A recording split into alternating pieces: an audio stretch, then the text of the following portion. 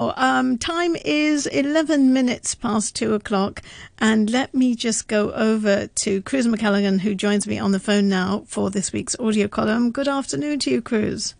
Hello, good afternoon, Sadia. Always nice and chirpy, Cruz. I'm trying. Okay. We're all digging deep. You can find a bit of chirpiness if you dig deep enough. You have to. You have to. Yep, Believe me, with things around us, I think it's absolutely essential. Yep. Now, you made me quite, you brought the humour out this afternoon when I looked at the subject and I thought, sofas. Well, how do you come up with these topics, eh? Well, actually, to be honest, it was because trying to keep our bubbles small at home with my family recently, of course, and trying to do what we need to do, I realised that I've been spending a lot of time on the sofa. And, hence the inspiration, right? Hence the inspiration. And I have to say, it made me think a bit because I don't know what your sofa is like. I would like you to tell me about your sofa, but our sofa is very much a bog standard sofa to sofa bed converted IKEA number. Mm-hmm. It is not designer. It is not glamorous. And dare I say it, it is not even that comfortable. But it's just what it is, right? Mm-hmm. And I was thinking about this recently with my husband, and we were remembering being kids and having like a sofa in your house. Well, not your house. We grew up in Hong Kong, in your flat in Hong Kong. And feeling like my sofas as children were just these really decadent plush things because you were smaller and you could just get lost in a sofa and all the cushions. And there's something kind of fun and playful and cozy about a big sofa. And then one of the harsh realities of adulthood was when I moved out and I had to, live away from my parents and I was flatting and realizing sofas are quite expensive, actually, and especially a really nice, comfortable one. And, and they're quite a luxury in a way as well. So I was just kind of thinking about them in that sort of way, and I wanted to have a bit of a chat about it. What is your sofa like, Sadia? Well, the sofa I have in Hong Kong is a very practical sofa. There is nothing really comfortable about it. I mean, it's just like, it's almost like the cushion pad is almost 90 degrees. So when you say you have to put cushions on it in order to make it comfortable. This was in our flat when we moved in, so we don't have our own one. So it's not lovely. You have to make it lovely with cushions and throws and things like that, right? But the one that I have in the UK in my house is, oh my goodness, it is very wide. And my husband chose it purely because he wanted a sofa where his legs could not touch the ground. Wow. he could sit up and keep his legs, off the ground. So it is an incredibly comfortable sofa, and we bought it before we even bought the house, and we paid for it for 3 years or something like that, something mad. But it has been in our family, and we chose our house purely because that sofa would fit in there.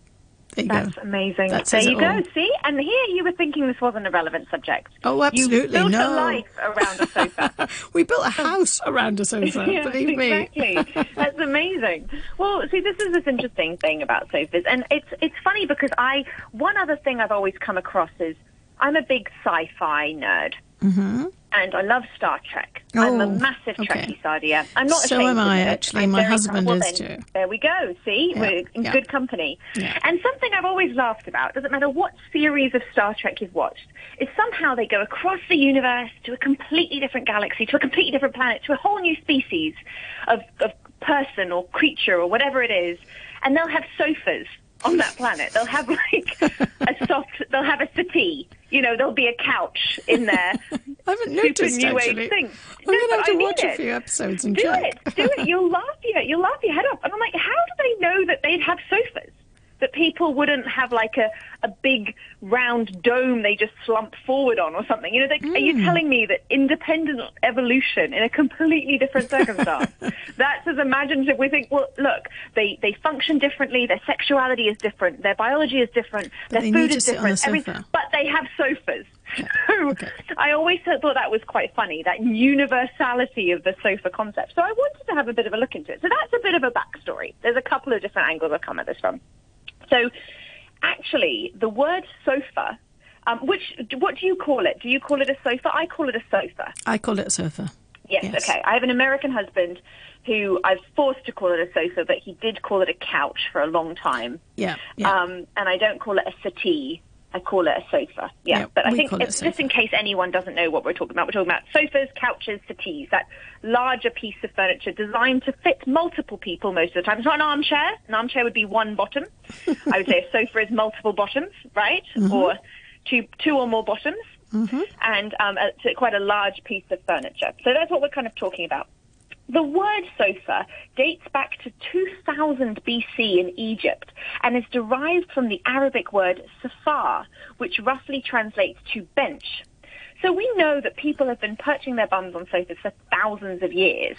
And even though today's infinitely comfier with cushions and squishy bits and things like that and springs, it's clear that mankind has been a fan of the sofa for many, many years. But of course, way back in 2000 BC, sofas were only used by the very, very rich, people like pharaohs. And the Romans started to enjoy all the benefits of the sofa, although they were happier lounging on something resembling a chaise lounge.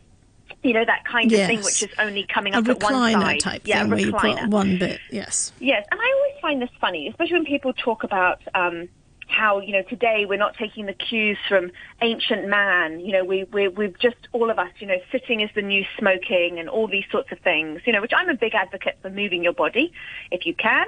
But at the same time, I think it's really funny because I'm like, well, actually, if you look at some parts of history, people did a lot of reclining. Like, they didn't do a lot of moving.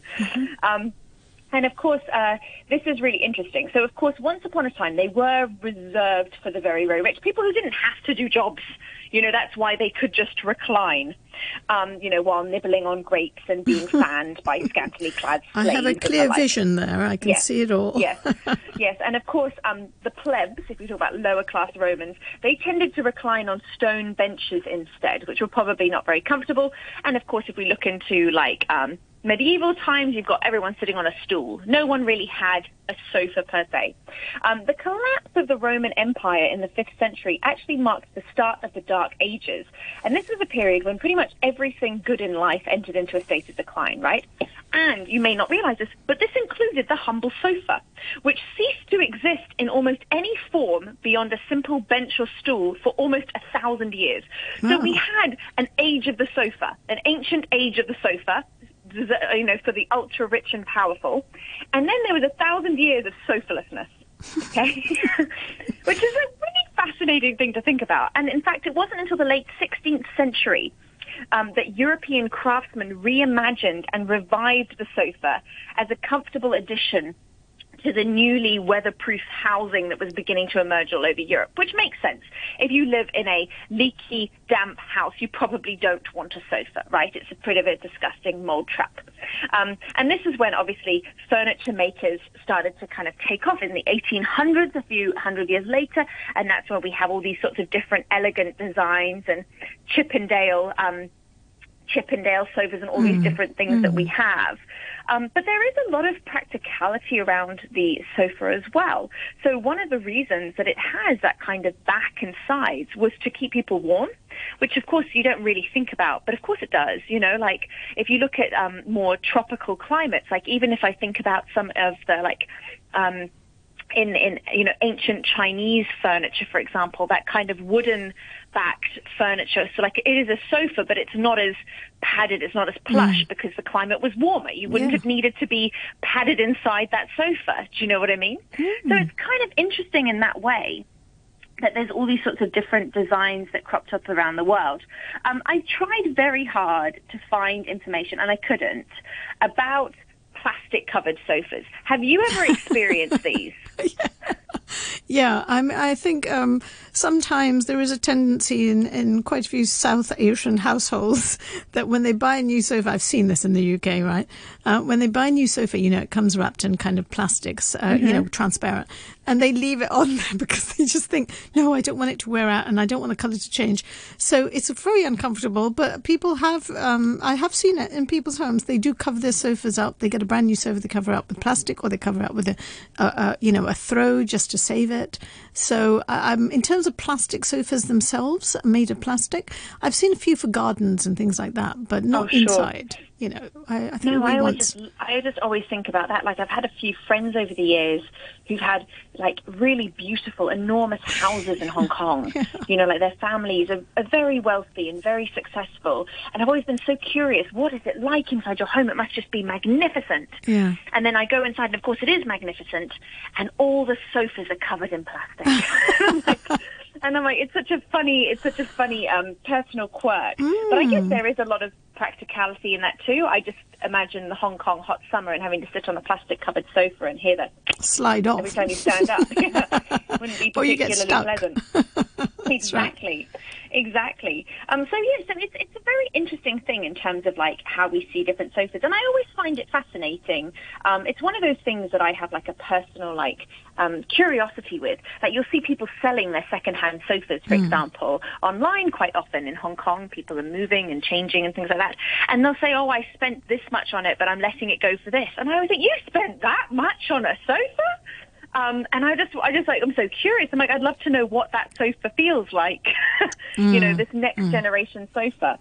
I recently discovered that my husband, who's always been very good at saying, "Oh, I'll take," if I've been having a hard time sleeping at night, he says, "Oh, don't worry, I'll go sleep on the sofa. Don't worry about it." And I've always thought he's been really kind.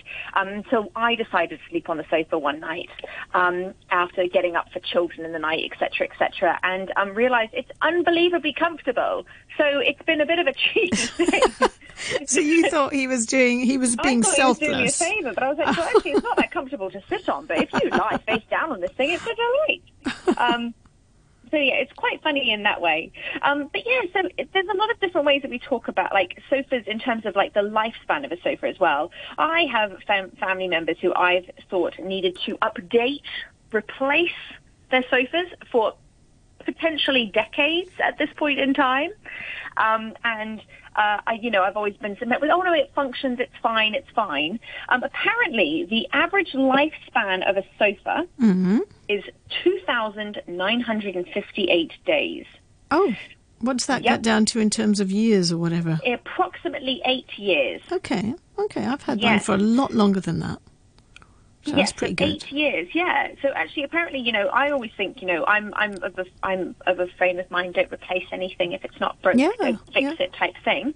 But also, it's also interesting in terms of an average sofa as a place to sit while eating a meal. Apparently, on average, we don't eat on our sofa because I have children, and if I opened that can of worms, the sofa would always be revolting.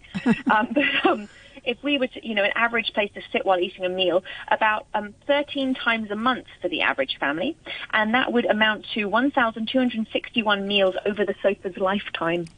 I'd like to know where you get your information from, because I can't believe that you come out with this. All right, okay. So it's quite a fascinating thing. On average, though, over about 8 or 9 years, about 780 people would sit on a sofa during that time period. So maybe not different people. Depends on how social you are, right? Yeah, it depends on how social you are. But that many, potentially that many people, depending on how social you are. So it's quite fascinating. But yes, so there's lots of different ways that we have them, and that we include them and things like that. But yeah, so what's finding interesting today is, of course, the way that styles change. For example, upholstery used to be such a big thing. Like, I remember being a child and having friends whose sofas were being upholstered all the time. Yeah. And I don't hear about that as often anymore. Maybe that was a luxury that we don't indulge in maybe it was about recycling, is about not getting rid of it, but just renewing it and making it nice again. That's totally true. And I think maybe we're not, we do have a more disposable culture today, and so people just think you can just, out with the old, in with the new, whereas upholstering is a way to refresh something, I suppose, which is quite fascinating. But yes, so even though it did transition from an elitist statement to a practical item of furniture for many, it's got some pretty interesting, quite an interesting background, I think. I think it's come a long way the sofa. Yeah, I wonder when I always find that, I really like cloth sofas because I find that they're much more comfortable, much warmer, lovely, and quite cozy. But there was a trend at one point, I think certainly in the 80s, early the leather 90s. sofa. Yes, everyone just had leather sofas. So, and depending on the quality of the leather that you got, or if it wasn't leather, it was kind of plastic covered up stuff, you'd be squeaking and it would be cold in the winter if you suddenly sat on it because, you'd have to wear it out. And then you'd have to wear this leather out for it to really look pretty authentic. So, I don't know, there was a sudden interest in leather and everyone had it. But I think now it seems to be coming back to the cloth sofas. Yes, I think so too. And I think that might have something to do with our current state of the planet, in that people are spending more time at home. And you do see that difference between a show sofa and a used sofa. Mm-hmm. And there is something quite personal about people seeing your sofa. You know what I mean? I know before a friend comes over, or before anyone comes to my house, I straighten up the sofa. Because, it looks like, several humans have made a nest on it otherwise. So there's something about a sofa that kind of lifts that space, and it becomes this sort of like, that's where people are going to go. You know what I mean? Someone enters your home, they're going to sit on the sofa. Well, not everybody that enters your home. You know what I'm trying to say? It's that, you assume it's free for all. You're allowed to sit on a sofa. The sofa's there to be sat on, kind of thing. Yeah. So it's quite an interesting idea. But I think with people spending more time at home, maybe you're right. Maybe the comfort has won out a little bit more. You realise if you're going to be doing Netflix binges and not just that kind of thing. Yeah, you want something comfortable. I find that's the only thing I find, that mine's not as comfortable to sit there and watch TV. You need to pad it up a little bit. But there's something cosy about a sofa, though. There's something about where you snuggle in with your family and everyone gets the quilt and the duvet and they sit there on the sofa watching TV, which is really lovely. That's a nice part of having the family close by, I think. Yes, I agree. And I think there's something about that feeling. And I think when we first had children, that was what we thought as well, was we need a better sofa because we're going to spend more time on the sofa. We need a sofa that we can be on as a family, to sit together. But I mean, I suppose it's different in other places in the world. You probably do that on the floor, to be honest. Yeah. But yes, right. So that was the sofa. Well, I can't believe it. I know so much about it. I'm going to go home and actually look at my sofa in great detail now and see, I think it's kind of glued to the wall, actually, this particular one, but it's very hard to move. So I think I do miss my other one, though. So anyway, thank you very much for that. I'm totally enlightened now. Okay. Enjoy. Wonderful. Thank you. Take care, Sadia. See you next week. Bye. All right. Bye-bye.